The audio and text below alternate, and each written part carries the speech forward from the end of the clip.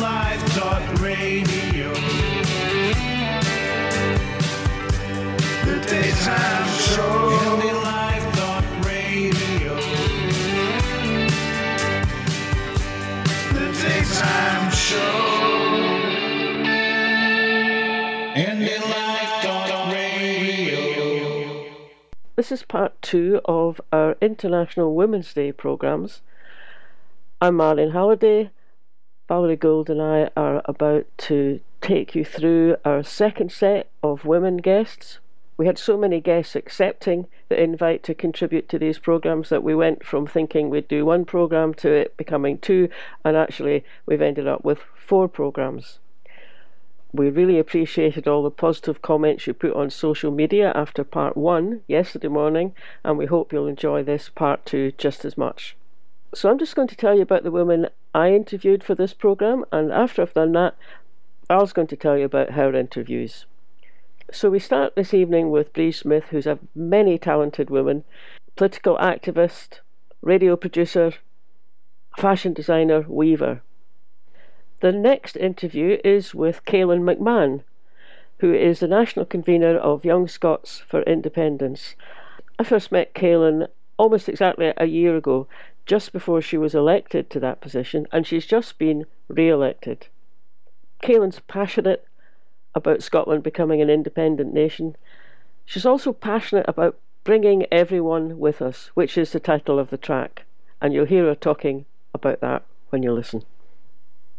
The third person I interviewed for tonight's programme is Vivienne Martin. Amongst other things, Vivienne's been a teacher, librarian, museum worker and historical researcher, and she's a writer. She travelled widely through Eastern Europe and to many of the former Soviet states. She's a keen walker, a frequent visitor to the Highlands and Islands of Scotland, and she writes regular articles for iScot and the Scottish Islands Explorer.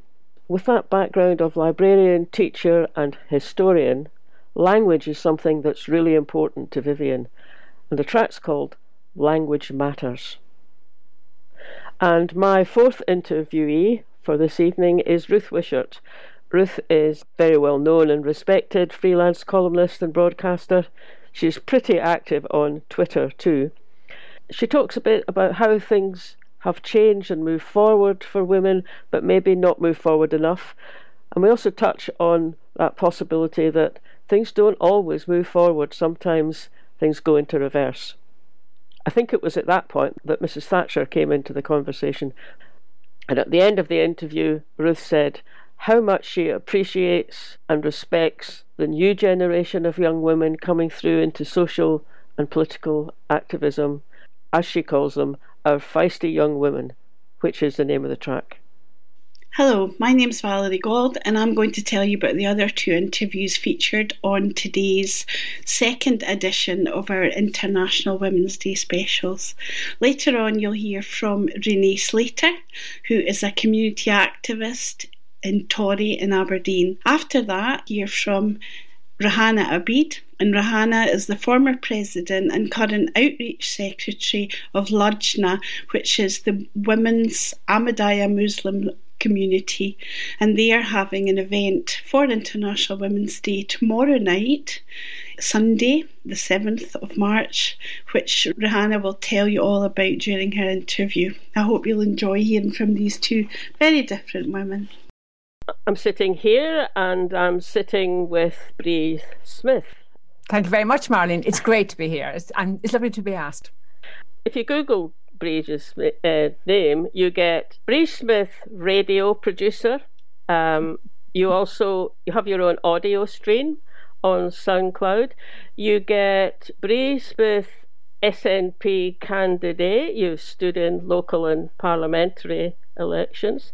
The Oban Times has an archive of your articles, and elsewhere you describe yourself as fashion designer, culture and community activist, and you're a dean of the Weavers of Glasgow. So basically a woman of many talents. When you got an email from us asking if you'd like to contribute to the programme celebrating International Women's Day, what came to mind? Nice one. Nice start off there, Marlene. Yeah, funny. The very thing that came to mind, because for all of those things that you have named out, they're not necessarily in the order of preference. Kind of the political bit came 2013, 2014, and before that, fashion designer. I've trained as a fashion designer. That's what I've done from when I was a child, and it's in my background. And so when it came to the International Women's Day, I've been very fortunate that I've been at the Scottish Parliament for 2 of the events, and they're a great event. When you said to come along and talk about the Women's Day, the International Women's Day, it would be the textile background that I would have identified with for this. And I go back, my goodness, right the way back to the time of Moses when it comes to fashion design. And I have seen throughout that women being exploited, and no change there. And one of the things that really concerns me about this pandemic is that we have seen the erosion of the gender equality and the pay gap and the economic well-being of women right across the globe. And it was evidenced here in the United Kingdom when outbreaks of COVID was hitting Lancashire and areas where there are clothing factories. And you let that not be missed by people. And a lot of cheap fashion companies who turn around fashion at breakneck speeds use cheap labour, and it will be females. And those people carried on working and spreading the virus in their communities. And I just feel that all of that, there's a whole systemic thing, there's a whole cultural change that has to come about if we are to seriously address women and to challenge what is going on in the world with regards to equalities. So that's my rant. So the first thing I thought about was women and their place in the textile industry. Oh, I went onto the website of the Glasgow of the Weavers of Glasgow, and you know what struck me was your motto. So you're a deacon in that in the Weavers, and I noticed that the motto is "Weave trust with truth."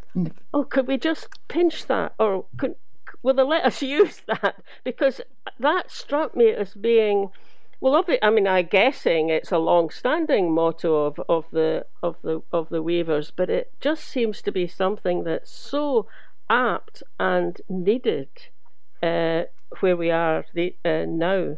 The tradition of the Weavers in Glasgow and right across the globe is a huge one. And their mottos, their ethos, their work ethic, and they have consistently fought for workers' rights and for better working conditions that cost lives in Glasgow very early on in the whole equalities campaign. So there's and to weave trust, it is all of that. I find weaving projects, and I love weaving because it connects the heart, the soul and soil. It just rises up through you if you start weaving in, and then you get the rhythm of the loom. And there was a time that lots of weavers, there wouldn't be a village that didn't have some weaving and bales of tweed sitting outside their house, and it was community. Yeah, and it crossed genders and generations. So I think we should look at more embracive industry that respects the product as well as the person. Yeah. But it's a lovely motto. Yeah, it is. Yeah. It's just beautiful. So when you went over to Holyrood for those 2 International Women's Days events, what tell us a bit about what that was like. What was the atmosphere like? Atmosphere was fantastic. Firstly, that was quite a few years ago when I went to the first one. So it was just surreal to walk into the Parliament building and all women dressed colourfully, because you're used to these buildings as being suits, dark suits, very professional, and because it's a global event as well, we had lots of nationalities, lots of different coloured costumes, and everybody dressed up and out to enjoy themselves, and lots of talks, and then a superb lunch in the foyer part of the of the building, and it was just so different to see women dressed as women, and I mean that in the colourful sense. You know me, my high heel shoes. I was just about to mention high heeled shoes. There was no having to apologise. There was no having to explain. You were just in where you should be because it was for you. Mm-hmm. And it was just hard to explain, and that there was no competitive edge to anything. Everybody was there to talk about women and to talk about empowering women. And we heard from young women, we heard from various people throughout the world who are engaging in projects, bigging us up, and saying how great we are. And in a place of authority, in a place of government filled with colour, it was really, I would suggest to anybody, the tickets are very limited and you have to get into a queue for them, but 300 odd women, yes, great, all tipping in to the Parliament to talk about women. Yeah. More generally, do you think the Scottish Parliament's doing a decent enough job at encouraging women to come forward? And I mean, we're not at 50-50 in terms of MSPs. I think it's about 40% women, which is better than a lot of parliaments. So we've obviously got a wee bit to go. But are you kind of, think it's doing a decent enough job? We've got it is, but we have to recognise that we are losing young women in May of this year who are standing down. There's a young woman from the Labour. We've got, I think, 2 leaving from SNP because they've got young families, and these are good ministers. So then you've got to ask yourself, are we just moving women into what is not even working for family men, let alone for women? So I would always, because it's like any employer and anybody who runs a company, and you lose good staff, you have to think to yourself, yes, there's something not right here. Exactly. I mean, I did wonder, and I knew about that was happening, and I did wonder if maybe the arrangements that have put in place for the Parliament during the pandemic, where they don't need to go to Edinburgh, they can be at home and they can join in the debates remotely. I did wonder if maybe that might have persuaded people to carry on. I think what we have learned from the pandemic, that we don't all have to be in the one location. The whole political arena doesn't even suit family men. So I think it's a women's issue. It's a family issue. And one of the girls, like we're losing 3 young women, and they were saying that if you belong to a political party, that then come the weekends, you are invariably out canvassing, campaigning, door knocking. So it's a 7-day a week. So that's got more to do with how our politics are run. I would say start handing down as quickly as possible more powers, real powers, with the money to local communities, and bring the government a lot more local. Our local authorities are huge, and our councillors are run ragged.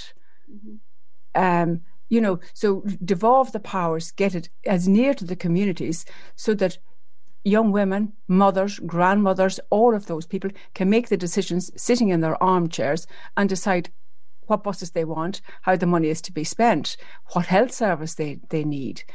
Get it devolved down to a more local level, more manageable chunks. Yes, it would be an interesting advantage to gain, wouldn't it? I mean, I think there's lots of advantage to gain by having smaller local councils, because as you say, Breege, they're huge compared with some countries. They're absolutely huge. But if it, as well as maybe being more in touch with local issues and more efficient, it also brought a different kind of person, I mean men and women, but a different kind of person, maybe at a different stage of life. And if that encourages women, that would be a very good outcome from that. So, more widely, do you think, are you optimistic about, where women are in the world today? I mean, obviously the pandemic is having a big impact, but, more generally? I suppose what I get incensed about, I find it obscene that in 2020 we are still talking in a civilised country about equality. we had a women's list, and there's been a lot of effort made to have women's lists and to the gender balance. In the constituency that I stood in, Argyll and Bute, we had a women's list. We had 4 hustings, all four hustings chaired by men. Do you know what annoys me, I suppose? My husband says, he takes out a big notebook when I say that, what annoys me. Is that the men saw nothing wrong with that. Give us a break here, you know. Like when they looked at all 4 guys, all chairing hustings, they're not on an all-women's list. Did not one of them think, would we not have 2 women? I think they asked 1 woman, and the 1 woman couldn't make it, so ergo we had 4 men. And so when I see things like that, I think we are paying lip service to equality. Mm-hmm. When I see us clapping for carers or hitting a pot or a pan, I think, really? Is this as far as we go with equality? And then when you start challenging it, it's, it sounds as if you're a radical feminist instead of just a normal human being trying to get representation. So I'm going to try to be positive here, but I'm struggling. Do you think from the men's point of view, they might have been thinking, well, I mean, there's 4 women on the hustings. We'll have to get a man on the stage somewhere. No? Marlene, they didn't think. They didn't think. They were asked. They were asked and they thought, of course, they didn't think, they didn't look, they didn't consider, because it doesn't matter to them. I hate to be so blunt, but that is the fact. Yeah. They support equalities, but they don't think about it. Yeah. And the women, we're guilty of the same.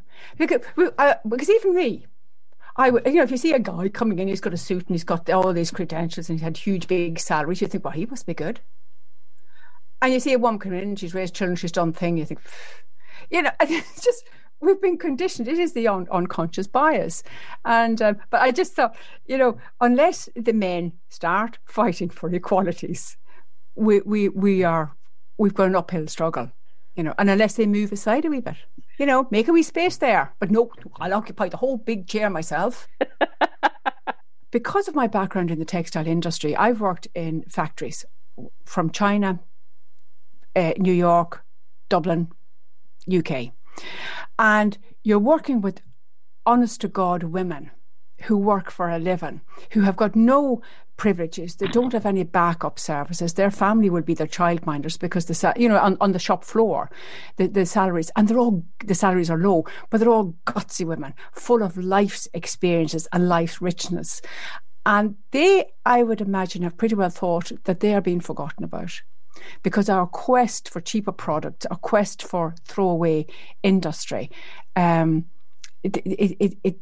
who will have to make these garments, sacrifice their safety and sacrifice their families' security. So I always feel that when we're talking about women's rights and women's equalities, there seems to be an upper level that this will happen on, but that it won't trickle down, not in a long time. I think they're talking about 100 years before there is global equality. 100 years, across the globe, when we can see other women having the same life experiences, having the same health and social care facilities. So we have to be aware, we have our sisters across the globe to look after, and if we're wearing our 4-inch heels and we've only paid £1 or £2 for them, our sisters somewhere else are suffering as a consequence. Probably have to wrap up soon, Breege. It's been great talking to you. Any last thing you'd like to say? I think so that we can hit on a high, Marlon. Now let's when we talk, one of the things the pandemic has shown is the resilience. No, I shouldn't say resilience because I don't like that word so much, but how women have stepped up to the mark, and they have given up their jobs in certain cases to do the homeschooling.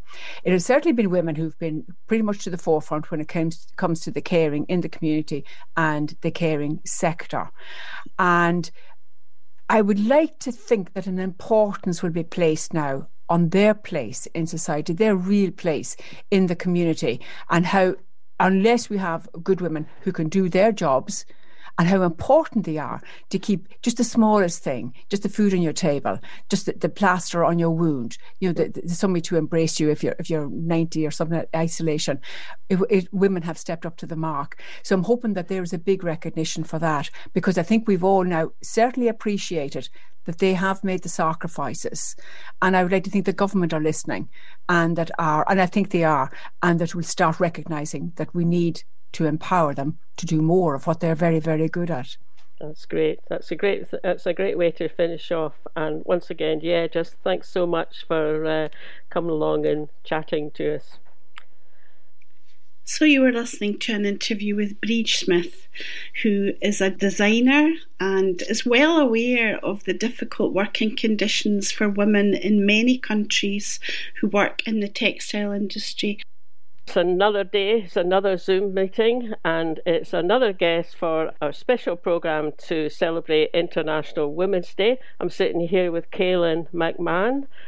I've talked to Caoilinn before, actually almost just over a year ago, and at that point you were standing for the position as national convener of Young Scots for Independence. You got elected for that, so I'm taking it you've just been re-elected, I think. Is that right? Yeah, so the YSI had our conference last weekend, and we actually had almost 100 young people on a Zoom meeting, and it was a whole day of kind of debating policies and what we would want to push forward through the party, and then through the movement more widely, and kind of champion that on our way to independence, as well as policies we want to see after independence. Then of course we elect our new National Executive Committee. So myself and Charlotte, who you spoke to last year as well, were re-elected. So we're really looking forward to getting stuck in again. It was Val Ideas to do this programme, and in my mind I thought, International Women's Day, it would probably something that started in the 1970s or around about then, but actually it was started in 1911. Wow. 110 years ago, and not the same, but coinciding with the suffragette movement in the UK. So I just wondered, is International Women's Day something you're particularly aware of? I mean, when we emailed you, what things came to mind to talk about? Oh, honestly, International Women's Day is genuinely one of my favourite days of the year. I don't know if it's a generational thing, and it's kind of become seeing all my friends every year post pictures of all the women in their lives and all the women that they look up to, and just kind of, it's a day of taking a step back to just appreciate all the hard work that all the women in your life go through. So for me, it's a lot more about that than kind of idolizing certain women, as much as that's it's important to have people that you look up to. But for me, it's just a day for recapping and not taking for granted how much of an inspiration the women around you are, especially for young women being involved in politics. I mean, we all know politics can get tough, so I think it's really, really important that we mark International Women's Day to just kind of appreciate the women around us, Yeah. Well, that's interesting, because that's very much the same initial responses that we've had from others of our guests, some of whom are a lot older than you, like maybe 50 years older. And it's the same thing. They're thinking back to the women in their life who made a difference, who got them to think a bit differently or took risks.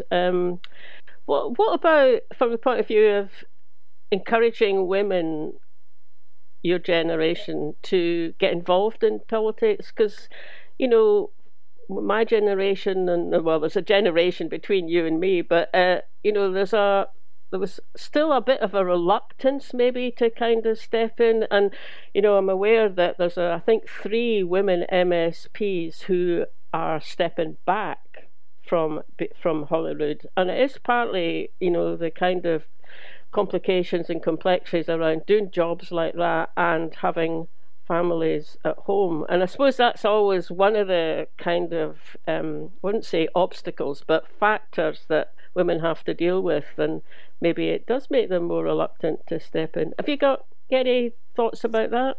Yeah, I do think there's a real problem, and as you say, we've got a few MSPs standing down because politics is just so inaccessible, and there's 100% work to do. So I think that using International Women's Day to also remember how far we have to go as well. And not even just at politics. I mean, we need more women at the top of government, but also at the top of business, and film and TV and music. It just kind of women being seen in society as well as being active members. So a fact that I actually learned not that long ago is that only 4% of Scotland's businesses have a female CEO. So, wow. In a country we would say we do quite well on gender equality. We have a lot of really progressive policies when it comes to gender equality within SNP government, but 4% in Scotland of female CEOs. So I think this really should not be a fact in 2021. So I think in all walks of life, we need more women to set an example for women who come after us. I mean, I'm pretty sure I've said this exact line on the show when I came on last year, because it is everything that I stand by. But I really do believe that as awful as politics can be, and it takes a really, really strong person, especially a strong woman, to stay involved in politics and move past all of that. But if we all face that uphill battle now, we're not only doing it for ourselves, but the generation of women who come after us. So I think they'll be empowered, and it'll be the norm to see women who they can aspire to. So I do think the change starts with us, and it will be a kind of grueling battle, but I do think it'll absolutely be worth it. Yeah, I mean, I was hoping that one positive thing that might come out of the whole coronavirus pandemic is that, well, Holyrood but also House of Commons has had to adapt to allow people to take part in debates and be there, be an active member, but not be in the chamber, be at home. And I was really hoping, well, I am really hoping that some of that gets retained even when we get back to a little bit more normal. So that, well, it might make it easier it might make it easier for those three women we were talking about. But actually, it's not just women. It's not very family friendly for men either.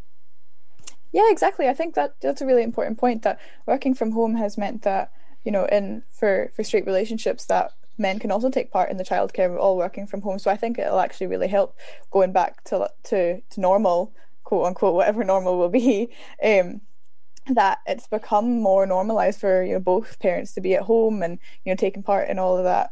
So I think, fingers crossed, that'll stick, and as well, especially House of Commons is so outdated. So hopefully the remote participation and remote voting does stay permanent. Yes, yeah. Well, hopefully that's the case. I mean, I was talking to a guest yesterday, and we were both saying, well, when we look at House of Commons now, it is remarkable just how many women are there. Because, I mean, the first time I voted was 68, 69, would have been 18, 19, something like that. And, I mean, I think Barbara Castle was there, but there was maybe one or two women just dotted around that kind of... it's a bit like a bear pit sometimes, full of men. I mean, at least these days you look around and it's noticeable. It's not 50-50 or anything like it, but it does make a difference. And it's the same in Holyrood. It's I mean, someone said, I heard someone saying recently in one of these interviews, if you can see it, you can be it.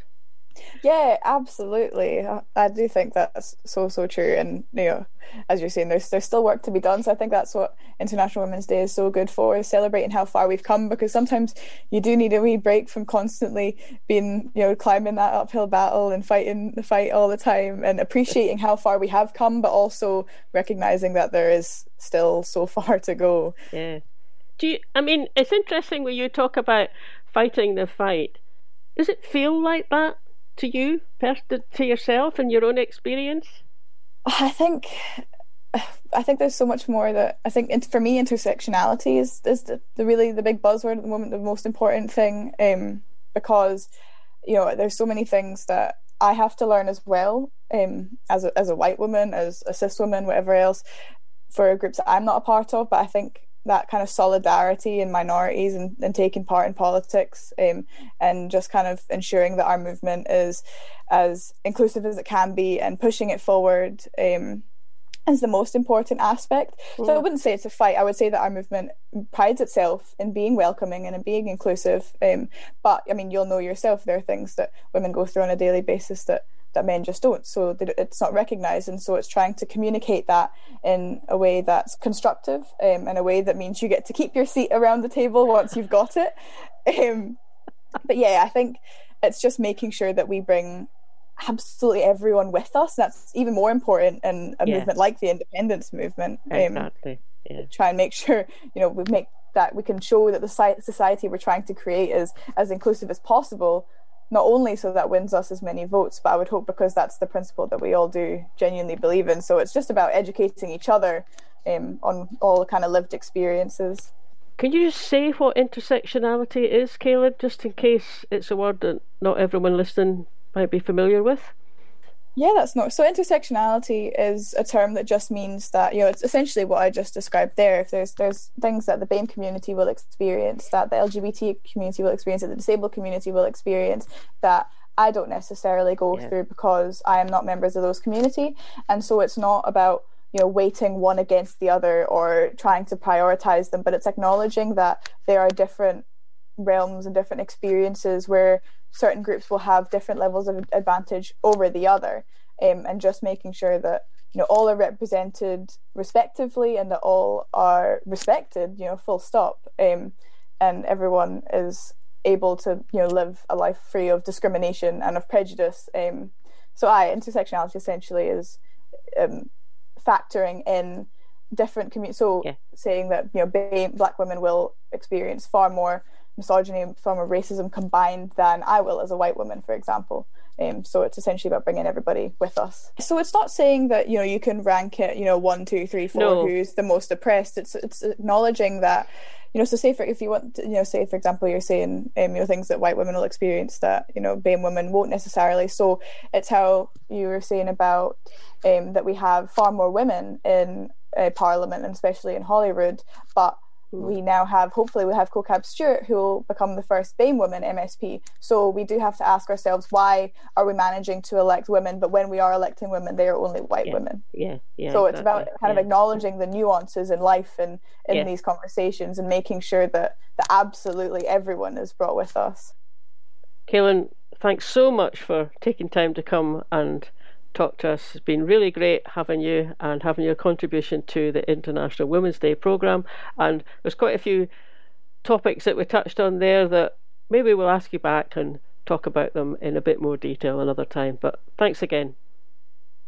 That was Caelan McMahon, National Convener of Young Scots for Independence, who's done a tremendous amount to encourage other young women and girls to become involved in politics.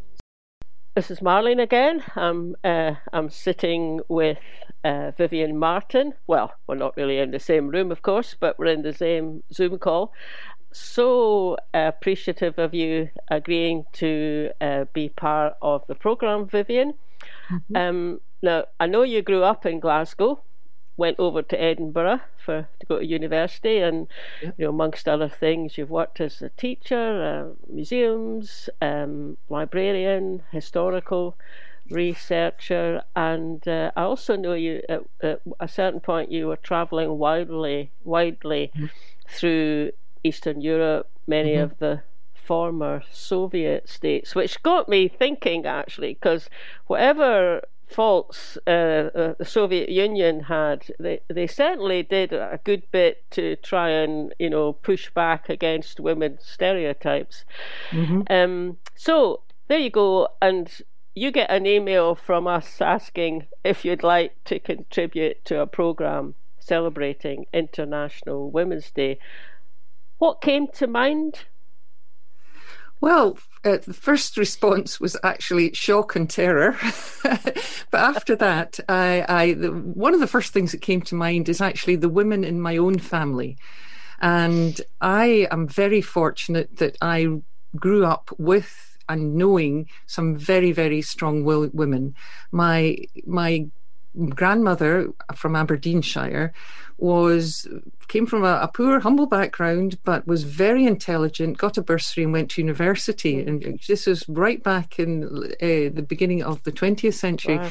So, a woman who was even then, pushing against the boundaries to be accepted as an intelligent, capable human being.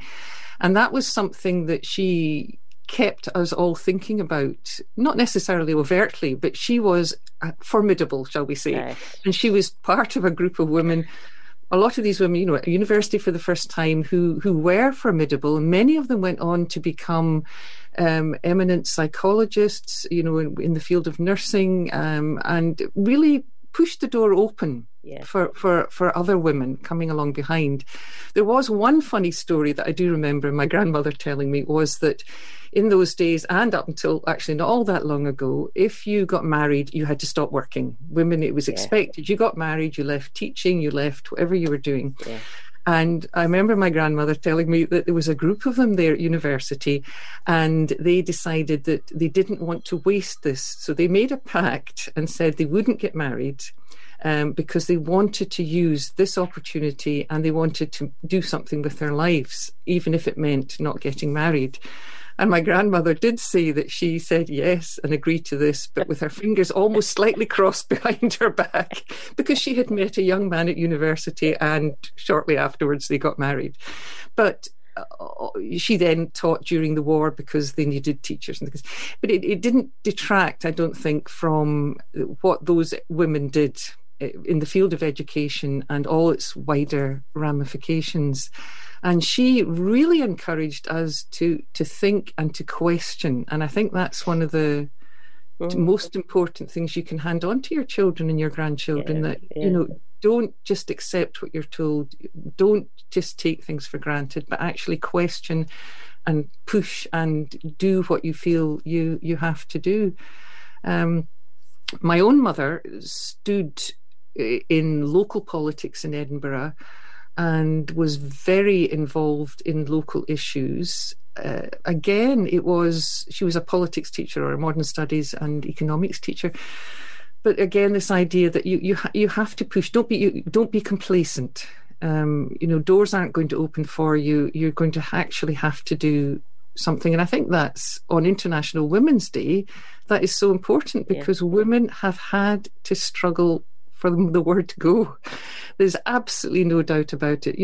Those with power and influence don't just give you what you would like to have. We know that. We know that regarding independence. You have to make your case and you have to push for it.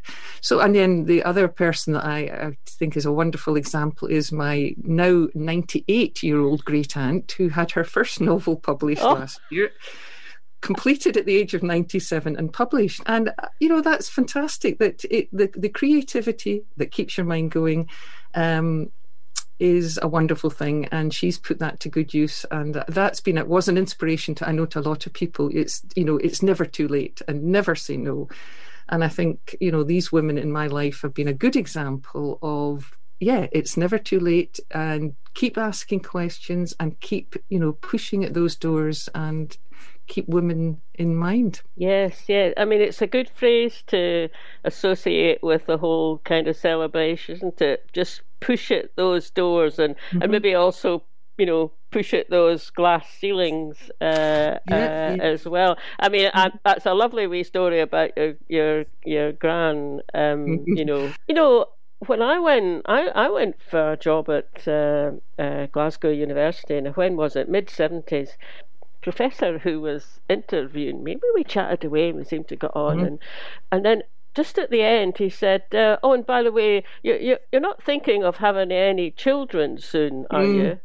That kind of question now, but with all the kind of guidelines they have for fair interviewing of people, across all sorts of diverse groups of the population, that would be, people would be aghast if they said that now. Yeah.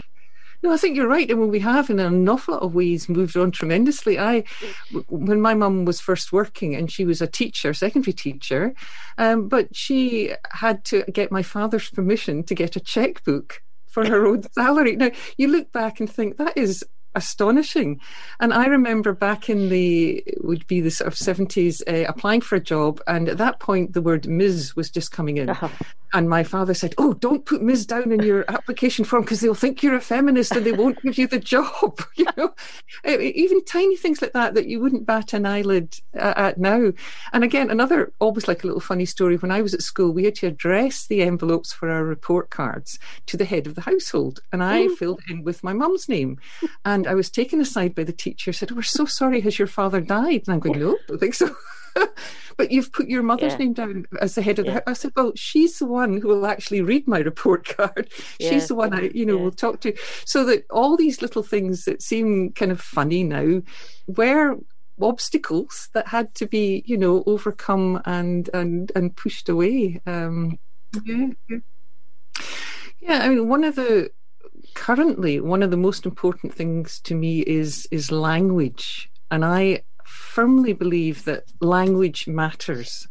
And this is why I feel that women are in a difficult position at the moment. We are making progress in so many ways, but the way the debate at the moment over using even the word woman as an adult human female, which to me and to people before me and others around me is absolutely straightforward and sensible. And yet, in the maternity allowances bill that's going through Westminster, somebody pointed out that the word she, her, and women is not used once in the bill. Now, that worries me. And I listened to three people. It was the House of Lords putting up the amendment, and Sheila Noakes said, "Woman is not an illegal word." But it's not in these bills. It's you'll be aware of all the stooshy over the hate crime bill in Scotland. And one of the things that I think it was Claire Fox said was, "I'm a woman," she said, "I'm not a chest feeder, I'm not a uterus holder, I'm not a cis woman, I am a woman." And this is International Women's Day we're talking about. She said, "I'm a woman. Erase the word and we risk erasing the struggle for women's rights that has got us here." And language is so important. You mentioned I went to Eastern Europe quite a lot, and the way language, I speak German, the way language is used differently between East Germany and West Germany, and you began to see that words are extremely powerful and we lose them or we abuse them at our peril. And for me, in my opinion, at the moment, there's a shift in language that is to the detriment of women. And that does worry me, that the word woman is being taken out of healthcare, out of legislation, out of daily conversation at times, so that women have come very far and our forebears have pushed the door, but I think we're coming up against other doors and other barriers that need a lot of careful work so that we don't lose what is gone. I don't know, again, you've probably seen that in the last week, 3 women's aid centres have lost their funding. And they've lost their funding apparently because of equality issues, but because they were focusing on women. Now, women's aid to me should be primarily about women, because women are the ones that suffer the worst of the abuse. They're the ones with the small children. And yet 3 women's aid centres, one in Monklands, one down in Brighton, and I've forgotten where the third one is, are losing funding because they're deemed not to be inclusive enough. Now, this is where language is such a huge issue, that if women can't provide support and refuges for women in need, and it's the women that are being abused, raped and murdered, then we're losing the language, we're losing what women means. And like Sheila Noakes or Claire Fox said, we risk losing so much that we've fought for in the past. And another issue that I do find very worrying is the whole sports issue, that women, particularly in America, where getting a sports scholarship for poor black people, for poor white people, is terribly important. That with the women are being pushed out of that. And I mean, in one state, in Connecticut, there's 15 championship titles for women, and 11 of them are currently held by biological males. We women, I feel, have a whole new issue to define and move into. But because of the cancel culture, because of the abuse, the you're called a TERF, a bigot, whatever. But women have rights, and we actually need to fight for those rights. And I think it is a frightening issue we're in. And it's one thing to say, yes, women are moving forward, that's great. But, and it's a huge but, there's an awful lot going on that isn't so good. And I think it's up to us to actually speak out about it. I was talking to one of our other guests just earlier this morning, and she was making the point that each generation, and hopefully each generation of women, but I mean also men, can build on from the previous generation. But she also said she thinks that each generation meets its own issues, or to put it at how you've been speaking just now, finds that there's a door that they've got to push through, and it wasn't a door that even existed for their mothers or their grannies. Absolutely. Or as in this case, it's somebody else's door, and we're going, well, can we talk about this? We need a nuanced discussion about this. That's what I find upsetting about the whole business about the use of women. I find what I find upsetting is it seems to be almost impossible to have a discussion about it, because it's not about if you're against or you have doubts about one kind of direction. That doesn't mean to say you're trying to disqualify people from living their life the way they want to, but just not at the expense of other people. Absolutely. Yeah. I mean, I noticed something again in social media. It was a tribute to Magdalene Burns, who was a feminist and who helped set up I think it was For Women Scott, and one of the things she said, it's not hate to defend your rights, and it's not hate to speak the truth. And I find that very powerful, that women have rights. Those rights, there will always be people trying to undermine them in all sorts of different, like you say, different ways. I mean, I actually said to my husband this morning, if my grandmother was still alive and saw some of the things that are being said about women and some of the abuse and things, she just would not believe it, because it was a different kind of fight back then. And as you say, each generation faces new challenges, and we have to rise to them, even though it is scary at times, because sometimes the abuse you see on social media and other places, it really is quite terrifying. It really is, Indeed. Yeah. Well, just going back to one thing you said earlier about travelling again in Eastern Europe, and we went down to what was then Soviet Central Asia, and that was a time actually for women, things did get better. And a lot of the stands, Kazakhstan, Uzbekistan, because they were given, the doors were opened for education, for learning to drive, for all sorts of things, and people would, rightly criticise the Soviet Union and the communist system for the terrible things it did. But, and again, there's always a but. Nothing's totally black and white, but it did bring better things for women. And they appreciated it, and then a lot of that has gone back, as we know from what's happening in Iran and Iraq and a lot of other places, that a lot of women are actually losing rights over there that they had once. So it's not something. It's like democracy. Yes, it needs to be defended over and over again. Yes, you can't take it. You can't take any of those improvements for granted, because it's always possible to slide back. That's the thing always to bear in mind, isn't it? Also, kind of carry on pushing against the doors and rejoicing in what women achieve, and also kind of remembering that come up behind you and take you by surprise sometimes.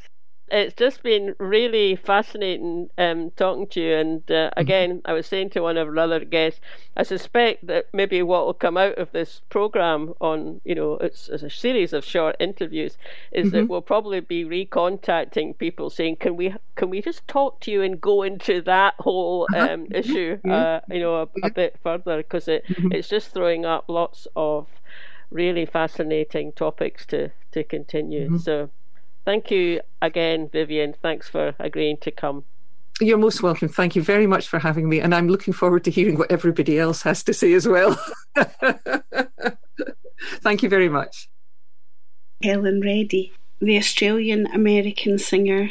She's quoted as saying that she was looking for songs to record which reflected the positive self-image she had gained from joining the women's movement, but could not find any.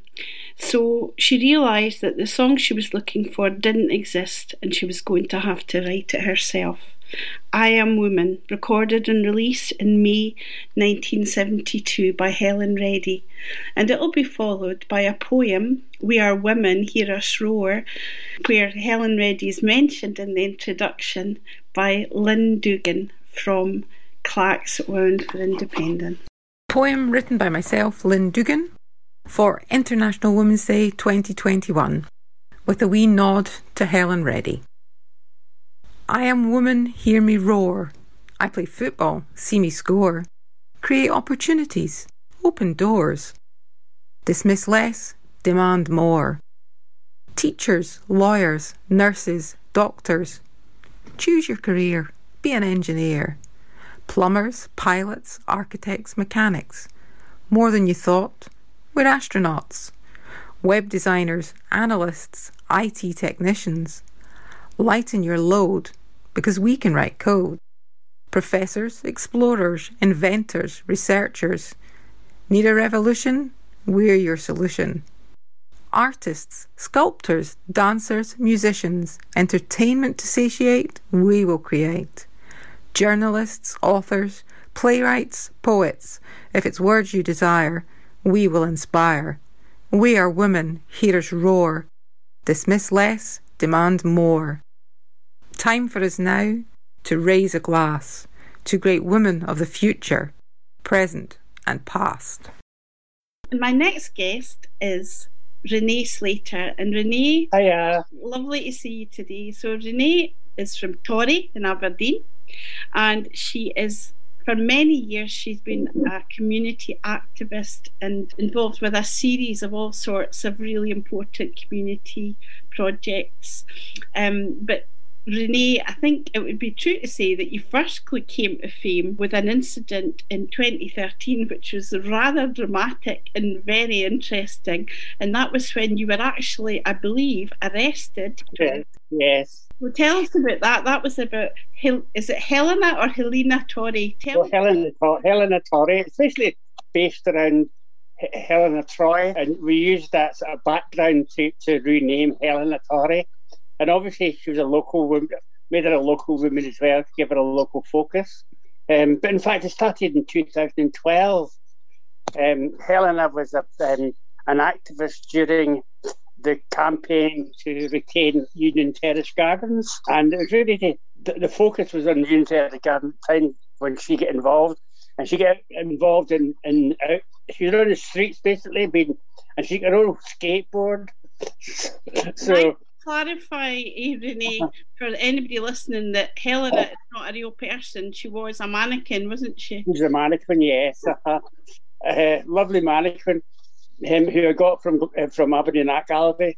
They were sort of getting rid of all their stuff, and I claimed Helena because she looked like she could have been an activist.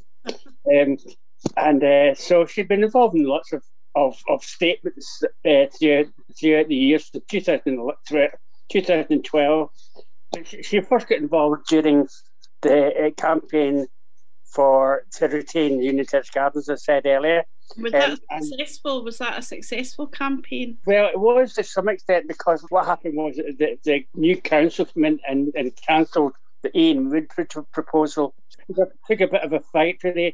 And we were concerned that the Peacocks project, an arts project in Aberdeen, had already put money down for a campaign, and they weren't going to tear up any of the trees, and they were going to leave things fairly much as they were, but make it into a local, so people can go in, ordinary people can go and buy.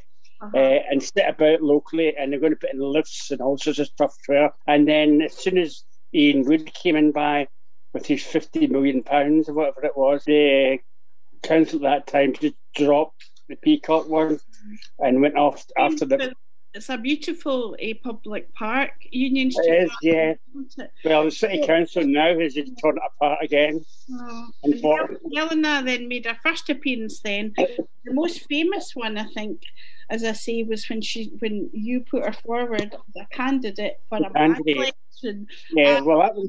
You were arrested under the Representation of the People Act, is that correct? Yeah, well, but about why she was up for election was quite interesting, because I put her up for election in the seat where Ian Wood stayed. Ah, right. And that was why she went up for election.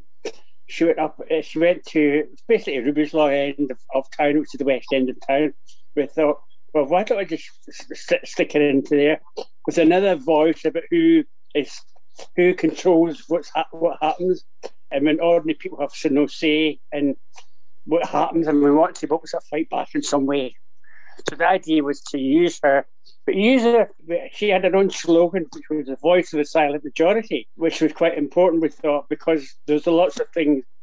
When we were putting up all this money for Union Terrace Gardens, there was lots of things being cut back, like stuff for disabled people, stuff for youth projects, was all being cut. Why didn't the money go there and rather like go to Union Terrace Gardens? So Helena became a voice for that type of thing. So that's why it became a local issue. So it was a clever ploy using this slightly eccentric stunt to draw attention to really important issues that matter to you. To give a voice to people who were voiceless, who weren't given any. The young people weren't given. The kids all under 18s obviously weren't allowed to vote. But I was doing youth work during that period, and I was also in fact 3 years prior to that doing youth work. So knowing what the background to youth work was, I knew in fact that people didn't have much of a voice at that stage. And also for people who were disability projects were being closed down, the whole process of their voice wasn't being heard either. So I used Helena really to make a voice for that type of background. To give a voice to young voiceless, to the voiceless, to the silent majority, to give a voice to the young people. Because she couldn't speak either, and that's why.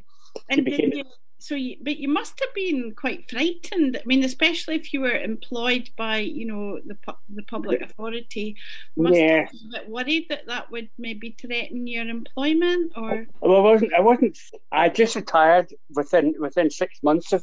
I was okay, but no, I wasn't frightened at all, because I'd been involved in so many things before anyway. So I was never frightened about it. It was, and in fact, I thought it great fun. Did you expect to be arrested, or was that? I expected something to happen. My problem, in fact, I didn't expect it as quickly as it happened. It happened within 3 or 4 days. But you were acquitted. I was acquitted, yes, because it wasn't because they got it was illegal. It wasn't illegal. It was illegal. But they got the law wrong. They got the wording of the law wrong. And they charged me under an English law rather than a Scottish law.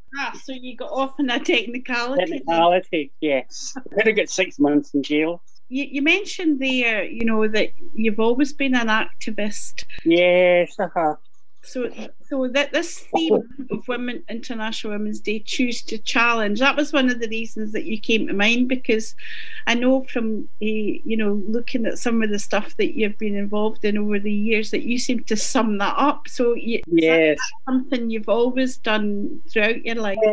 Going back, I moved to London in the late 60s. And I was involved in the Vietnam March and things on all that as well. And I was involved in the march for Czechoslovakia. And I get involved in my politics then, really. And also get involved. And then the local part of that was me getting involved in squatting. And because of the homelessness situation, many of us did. And many of us, believe it or not, at the end of that period of squatting, moved to Aberdeen. Right. From London, and there's still a few of us here who were involved in that. So that must have been a very exciting time, involved in protest during the protest against the Vietnam War. Absolutely, because there's so much, and the music at that time is brilliant. That's why I love people like Janis Joplin, because there was that there's a political element to the music that stage as well, which I just loved, and became part of our life. And the politics and the music were all linked together.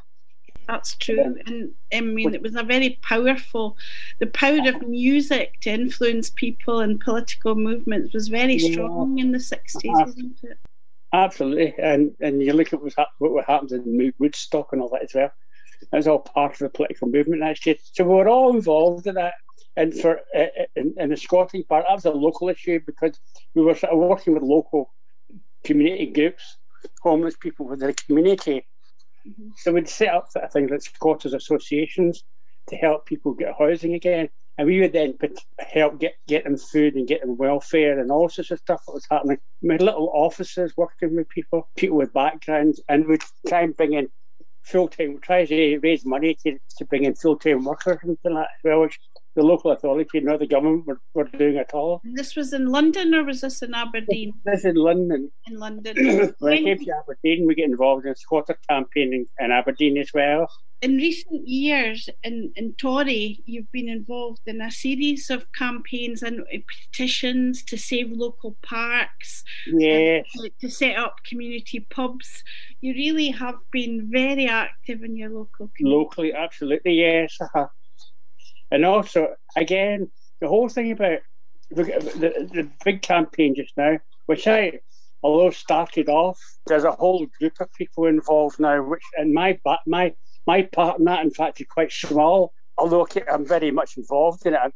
There's people who have got background in environmental issues and studies and all sorts of stuff. We're all involved, so it's quite high profile for a lot of people. But it was set. When I saw what was happening, I said, I better go and find out about this. And when I found out that they're going to try and develop an ETZ, which is an energy transition zone within next to the new harbour in Tory, a bit more about it. And I found out they were going to plonk a big industrial site right on our lovely little bit of last piece of green space we have in Tory. So I set up a Facebook page for that. And the amount of people who get involved was just unbelievable. From across the board, from people, environmentalists, as I said as well, right down to people like myself, who are just ordinary people who just want to see something happening and don't want to give up the last bit of green space. So it's going quite well, and it's involved in climate action and all sorts of stuff just now. So they're very much a local thing, which is actually taking on wings of its own. For change yourself, but you act as a kind of like a sort of catalyst to bring other people. Yes, absolutely. If I'm working with the community has got to take control of it and got to take ownership of it. It's not me to take ownership of things. And if I can find a way of actually helping people take ownership, and it's all about who takes ownership of their own lives. And my part really is not about me being there. And my part is really helping other people take ownership of what's happening around them. Well, that's brilliant, Renee. It's been, and I'm so glad that you've given me the time to talk to you today, because I know that you haven't been keeping well recently. Yes. Despite health issues that you've had, and going through treatment and everything, your spirit is undimmed. Yes. Well, basically, I can't get out of the house just now, so I'm just rattling on here. Well, I've been locked up really since last March at home. Apart from, I've got to go out for, I haven't been well, as you said, and I've got to go out for chemotherapy every now and again. So that's my day out. It's been driven across from Tory to the hospital in an ambulance and taking my camera with me. Well, listen, this interview has been relatively short because it is for International Women's Day and we've got so many different ones to fit in. But I hope that I feel we've just scratched the surface of your challenge and your activism, and I hope that in the future get you back on to do a longer interview and we'll hear more about I'd love that. Yeah. I would love that. Thank you very much for inviting me anyway. It's been an absolute pleasure. Is there anything else you'd like to say, a message for our listeners before we stop? Is there anything else you'd like to add that we haven't covered? Well, I suppose one thing is to get let's stop all this argument amongst ourselves and get independence done. Because if we don't, let's forget about all these background issues. Get what we want, which is independence. I think it's an important thing from my point of view. Let's sort everything out afterwards. We know what we need, and we've got to get it done. I think independence is part of that ordinary people's choice as well. I share your feeling that independence for Scotland has to be at the moment the top priority. Yes. Vinny, and can I thank you again? It's been an absolute pleasure talking to you today. No, and thank you very much for inviting me. Indie Live Radio. So I'm here today with Rahana Abid, and Rahana is the former president and current outreach secretary of the Ahmadiyya Women's Community Association, which is known as Lajna, and they are based in the Ahmadiyya Mosque in York Hill. And Rahana is now retired after a career as a pharmacist, but she is very, very busy. So hello, Rahana. Welcome. Hello, Valerie. Thank you, Valerie, for inviting me to speak on your programme. Well, I'm so delighted that you have accepted our invitation to speak on our International Women's Day special. Why don't we start off, Rahana? Maybe you'd like to tell our listeners about Lajna, which is the Ahmadiyya Women's Community. And I've been at quite a few of your events over the years, and they're always brilliant. And would you like to tell our listeners a bit about the kind of work that your Women's Association does in the community? Yes, okay, I'll try. And thank you. Yes, you do come to our events, and thank you for doing that and supporting us. The Ahmadiyya Muslim Women's Community is also known as Lajna Imaila, as you've said, and that literally means Maids of Allah or God. So we are an auxiliary organization of the Ahmadiyya Muslim community. The Ahmadiyya Muslim community was founded by Hazrat Mirza Ghulam Ahmad, or the Promised Messiah, peace be on him, in 1889 in a small town in India called Qadian. So this was 132 years ago, and we believe he came for the peaceful revival of the true teachings of Islam, as prophesied by the Holy Prophet Muhammad, peace and blessings of God be upon him. Promised Messiah has been succeeded by caliphs or spiritual leaders. The community is presently led by His Holiness Hazrat Mirza Masroor Ahmad, who is the 5th caliph or successor, and he is presently living in England. The community is now established in over 200 countries in the world. The Lajna Imaila was established in 1922 by the second Khalifa or Caliph. He wanted to empower women. One of the main purposes of the Lajna was to enhance and promote religious and secular education of the Ahmadi women, so that women realize their true potential, and also to raise awareness of women's important status and great responsibilities as well, and her role in training the next generation. And through their actions and initiatives, the Lajna, we try our best to reach out to communities and to promote peace. Like helping others and giving charity is like a fundamental part of the Islamic faith. We therefore feel it is our duty to serve humanity. Next year, it will be 100 years since Lajna Imaila was formed. And for part of these celebrations, we are fundraising for a maternity hospital. In Sierra Leone, women don't have access to basic maternity facilities, and so this results in death and disease during childbirth. Here in the UK, there are more than 12,000 Lajna, and in Glasgow and the surrounding areas, there's around 160. Internally, we focus on educating our members and children. Some of the things we do is like promoting health and well-being, including even addressing like mental health problems, which nowadays is quite a lot. Very much. Yeah. Yeah, and so we also like do things like sports activities and handicrafts and many other things. We're always busy anyhow. Yeah, I know that. You said to me, "Thank you for supporting us," but I can tell you, it's not. It's a pleasure to come to your events. I don't come out a sense of helping you. I enjoy them so much. They're absolutely great. Thank you. Thank you. So yeah, we've held some events to try to unite women as well, and like from different faiths and backgrounds, and we try to build like a strong bond between each other and friendship, which we think is very important. Yeah. When any event I've been to, even though some of the women there, I maybe hadn't seen them since a previous event, they always like, hello, and it's very warm and welcoming, and it was just a lovely atmosphere. And I know that you raised an enormous amount of money. One of the events I'm thinking on is the Macmillan event, the coffee morning. You raised thousands of pounds for the Macmillan charity, don't you? Every year. Yeah, that's right. We've started organising like Macmillan coffee mornings, and people say to us, like yourself, when's the next one going to be?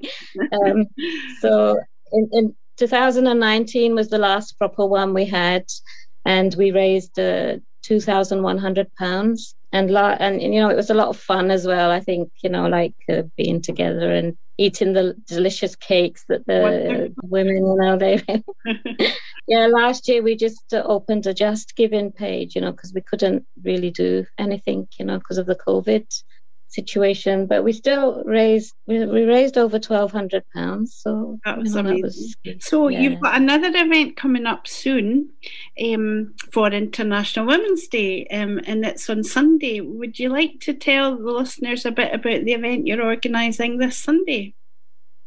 Yes, of course. It's on women, the status, the rights and the role, and it's on, as you say, Sunday the 7th of March.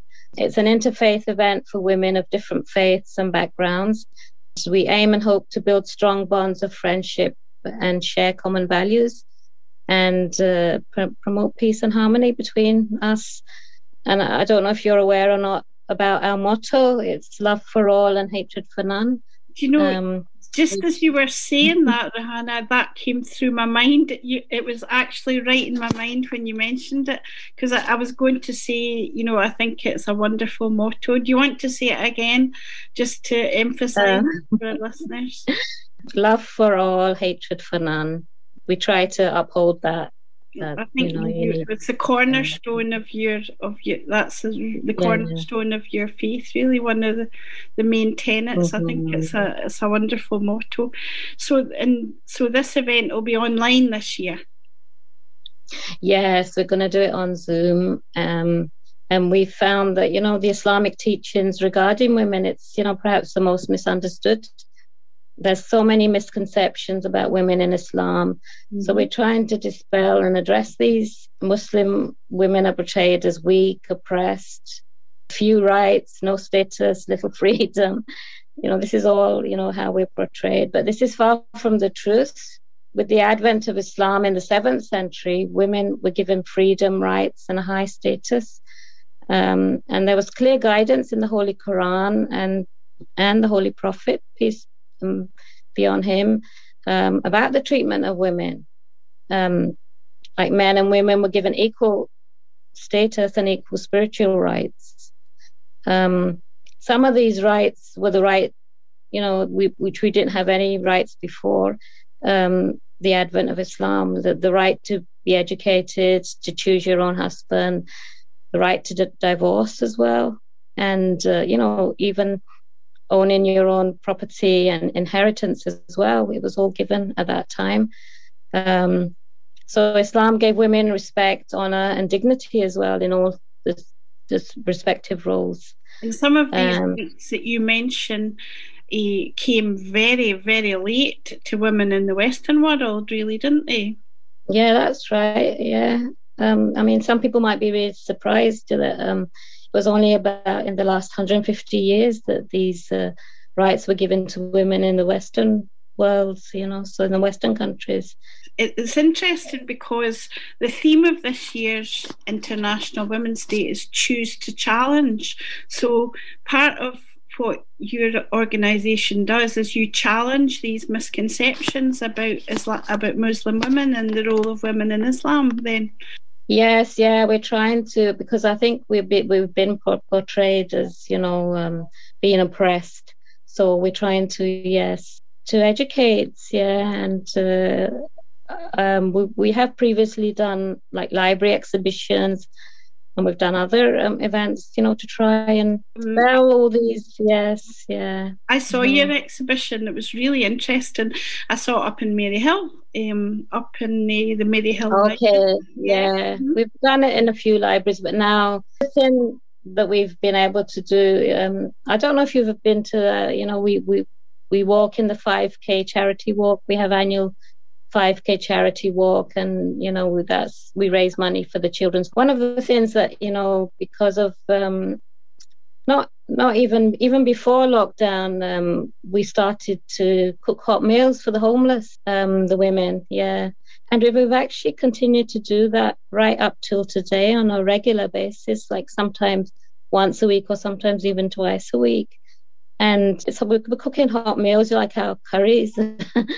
Curries and that, and I bet they go down well. I bet you they'll be well. And we really find that this is that we're getting so much blessings from doing that, and the women they really enjoy doing it. It's different women every time, but they really enjoy doing it, and it gives so much pleasure. To do this, be able to do something for somebody else, but it's I know that. As you say, Lajna does so much good work, and I'm glad that you're here today to tell us about it and just to let folk know. Although I think some folk will know already, but it's good to let folk know a bit about what's going on in different parts of the community. So I'm really looking forward to your event on Sunday. Thank you. This programme, if people are listening to this on catch up, the event may have already happened, because this programme is going to go out on Friday, but also on the Monday on the actual International Women's Day. So it just depends when people listen. So Rehanna, it's been an absolute pleasure talking to you today. Is there anything else that you would like to say that we haven't covered, that I haven't given you time to talk about before we say goodbye? I think thank you very much for having me on the programme, and it's been a pleasure for us as well that you have invited us, and I think that's about all. I hope if anybody wants to take part in our event as well, just to let us know. Okay, and how would they do that? Would they go on maybe on social media to find a link, or would that be the best way to do it, to attend the event on Sunday? If they contacted Indie, if somebody's listened to this on Friday and they'd like to attend your event online, they could contact Indie Live Radio through their Twitter page or their Facebook, and I could pick that up and I'll sort it out. I could be the link to you. They could do it through the radio station, either through Twitter or Facebook. So if anyone's listening, get in touch with indielive.radio, in particular to me, Valerie Gold, and I'll put you in touch with Lajna and with Rehanna. Okay, so Rehanna, thank you very much indeed, and I wish you a happy International Women's Day. I'm sure your event on Sunday will be a great success. Very much looking forward to zooming in to attend, and I hope that one of these days, before too long, we'll all be able to meet in real life again. Yes, hopefully very soon. Thank you very much, Valerie. It's my pleasure. Thank you, Rehanna. Thank you very much indeed. This is Marlene again. I'm now in another Zoom call, and this time I'm sitting with Ruth Wishart. Ruth's a very well-known and respected freelance columnist and broadcaster here in Scotland, but and elsewhere in the UK. You're pretty active on Twitter too, Ruth. So, when you got an email from us asking if you'd like to contribute to this programme celebrating International Women's Day, what kind of things come to mind? Well, obviously, I've seen a lot of International Women's Days, and I think I'm a bit confused as to which wave of feminism I'm supposed to be currently riding, but I've been on the crest of a few of these as well. When I was in my 20s, I was marching up and down the street in Glasgow under a Women in Media banner for International Women's Day. I've had the privilege of speaking in the Scottish Parliament on International Women's Day, and I've always thought it was really important, not just because of the rights and aspirations of women in Scotland and in the UK, but in women worldwide, because although we've got a lot of challenges here, we've got fewer challenges than some of our sisters elsewhere in the globe. Yes. I mean, it's interesting having that sort of longer term perspective. When we started doing these interviews, I sort of looked up International Women's Day. In my mind, it was probably something that would have got started in, 1970s or something, I thought, but actually it started in 1911, and I thought, wow. Now, not exactly the same thing, but obviously that was at the same time when the suffragettes were actively kind of working on women's vote. So it's got a very long, 110 years now, kind of heritage of it. In some ways, we end up we're still talking about some of the things we talked about in the 70s. We're still talking about equal pay, the rest of it. Do you optimistic about the direction of travel, or? Well, there's two things here. I mean, one is that you're quite right. We're still talking about a lot of the same things as we were talking about all these years ago. We're still talking about equal pay. We're still talking about the lack of affordable childcare. We're still talking about so many things that really haven't altered as much as we would have liked, although progress has been made on some of these fronts. The second thing I would say, though, is that there's new challenges which have arisen for women, especially women in war zones, where they're being used as really as weapons of wars, and where women are facing all kinds of appalling situations in terms of rape and torture and kidnapping, etc. All the kind of things that are happily alien to us, but nevertheless about which we must be very conscious and on whose behalf we still have to fight. Yes. Yeah, and I mean, one of the things that maybe there has been a lot of progress on is education for women. So I'm not thinking so much here in the UK and in Scotland, but worldwide, because of one thing, once women start to have access and use an education, that actually has an effect on the whole society, does it? It has lots of knock-on effects when you've got an educated women in your country. Yeah, not just education, but also investment in women. I mean, these microloans that are now quite commonplace in various third world or developing world countries.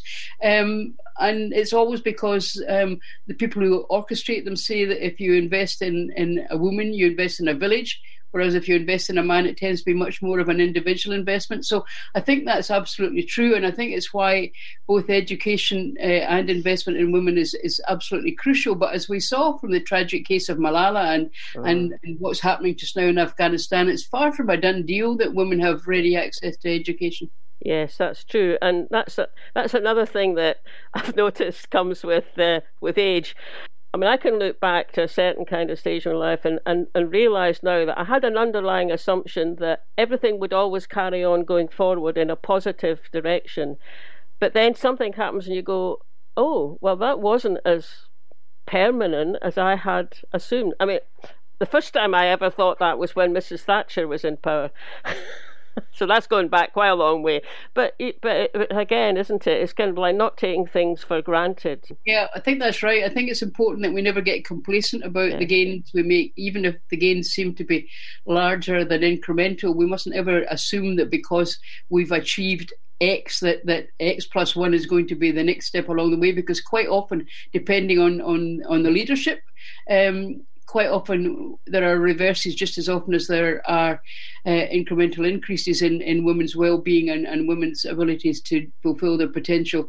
Mrs. Thatcher's an interesting case in point, because when she was appointed, when she was elected, I suppose a number of us thought that even if she wasn't of our tribe, as it were, there was a woman in power in the top job. And of course, you took a certain amount of vicarious pleasure in that, but that quickly dissipated when we discovered that here was a woman who wasn't interested in other women, basically. And she might have got up the ladder, but she was going to be sure to kick it down afterwards. Yes, that's right. That famous photograph comes to mind of her in her cabinet, 20, 30 men, maybe. She's sitting in the middle of the front row. Also, if you remember, which is coming back now, Spitting Image, but you remember in Spitting Image, she was always characterised as a woman in a pinstripe suit looking ferocious. And that was because she didn't become a woman Prime Minister. She became a Prime Minister who happened to be a woman. Yeah. And I'm actually, I suppose it's with age again, I can sometimes feel a bit of sympathy to Margaret Thatcher, because that must have been a really, really difficult position, to get yourself into that position and then to have to kind of deal with, I'm sure, all the kind of sideswiping that came at her. Anyway, maybe we should stop talking about Margaret Thatcher. Good idea. What do you think of the situation in Scotland going forward? As regards, women's representation, politics, but other areas of life? Well, as at the time of speaking, of course, we have a woman in the top job in Scotland, and I think those people who are either for or against Nicola Sturgeon would have difficulty in denying that she was a very accomplished woman who had earned her right to that job. But it's also been interesting for me to see a lot of younger women make progress in the Scottish Parliament. In Kate Forbes, we've got a superbly confident young finance minister, and that became finance secretary, and that became apparent when she got the job with 2 minutes to spare before the budget. And I thought she handled herself that first budget absolutely brilliantly. Considering that she went from a standing start, I thought she was terrific. We've got a woman like Mary Todd looking after children and young people. I think. My personal feeling is that she could get a bigger job. She should get a bigger job. But we've got quite a lot of, and of course, Health Secretary Jeane Freeman. I mean, I personally hate to think what would have happened during the pandemic if there'd been somebody less accomplished in that portfolio. Yeah. Yes, indeed. The other thing that's happening, sort of to counter that a little bit, is that some of the younger women who are MSPs are standing down at this Holyrood election. I mean, actually, there's a lot of people standing down anyway, but who are older people. Well, Jeane Freeman's standing down, isn't she? But there's some younger women standing down, and that seems to be around the issue of keeping that job going while you want to have a family. You've got a youngish family. You want to keep it. I think in a strange kind of way, I think COVID might help to change that. I mean, people have now got used to both working remotely as parliamentarians, both in Holyrood and in the House of Commons. They've got used to not only working remotely, but to voting remotely, which didn't used to be allowed. Yeah. And I think if COVID has proved anything, it's proved that it's possible for even people in positions of political sensitivity to be able to work from their home base. And I think we must work harder at making... I mean, Holyrood was set up to be family-friendly with family-friendly hours, but it's not very family-friendly if you're sitting for the sake of argument, a northeast or northwest of Scotland seat, and you've got a young family, and you've got to commute to Edinburgh and back and be away for at least 3 days, possibly more during the week. That's not family friendly, and I think we have to address that and take that very seriously if we want to encourage women of childbearing age into the chamber. Yeah. I mean, it's not very good for men who are there with younger families, actually, to kind of be fair, but they tend to be a little bit back from the coalface, as it were, when it comes to looking after the kids, don't they? I don't think we've reached 50-50 in childcare. No, we definitely haven't. And we haven't reached 50-50 in Holyrood either, although I think it's 40%. So, that's better than a lot of places. Probably better than a lot of places. Could be better. I mean, I have a firm view that everything in public life, whether it's Parliament or whether it's business, should be reflective of the society in which it operates. And 52% of our society is female. Yeah, indeed. Yeah, so 52-48. That's what we're aiming for then. That'll do. That'll do. And just before we finish, Ruth, if you get any things that come to mind that you'd like to see being taken forward in Scotland to help position our women, or women more widely than that as well, in the world, to get anything that. Well, it's very difficult, I think, for women to achieve equal representation in all walks of life at the moment, and it's very difficult for them to achieve promotion. The situation is better now, but it always struck me as odd that in primary schools, for instance, there was a huge preponderance of female teachers, but there was always a male head teacher. Now that's changing and getting an awful lot better now, and in fact in my local school, which is just along the road, the head teacher is female, and indeed in the next village. So it is changing, but it's changing too slowly in my view. And also somebody made the very funny point the other day that there were more men called Dave as CEOs in FTSE companies than there were women, which I think we have made much greater strides in medicine.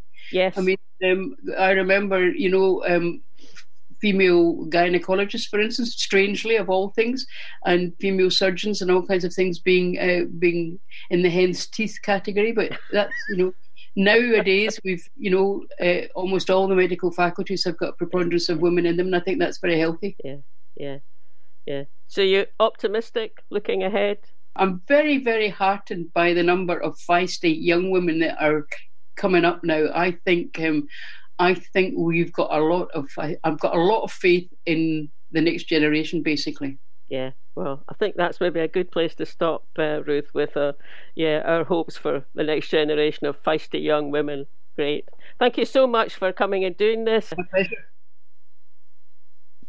So we're now coming to the end of the second edition in a short series of special shows to mark International Women's Day 2021.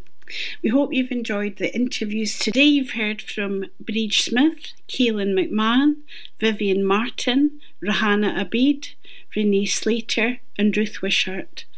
We hope you'll tune in again on Monday. We have 2 shows for you on Monday. The first one between 11 a.m. and 1 p.m, featuring Sheena Wellington, Leslie Riddick, Tina Yu, Anna-Misha McCoy, Jean Anderson and Eileen Budd. And at 3 o'clock, our final show with Kirsty Hughes, Michelle Thompson, Dr. Nighat Riaz, Lynn Copeland, Heather Anderson and Jules Bell. We'd like to also mention that it's not just sisters, that we have had a huge amount of help and guidance to keep us on the right track from Steve Callahan and Jerry Mulvena, and also from Fiona McGregor too, who've all been extremely helpful in helping us put this series of programmes together. Obviously we want to thank all the fantastic women that have contributed as well. So hopefully you will tune in again on Monday and listen to a bit more from all these great women on International Women's Day 2021, March the 8th. See you on Monday. Ending Live Talk Radio. The Daytime Show.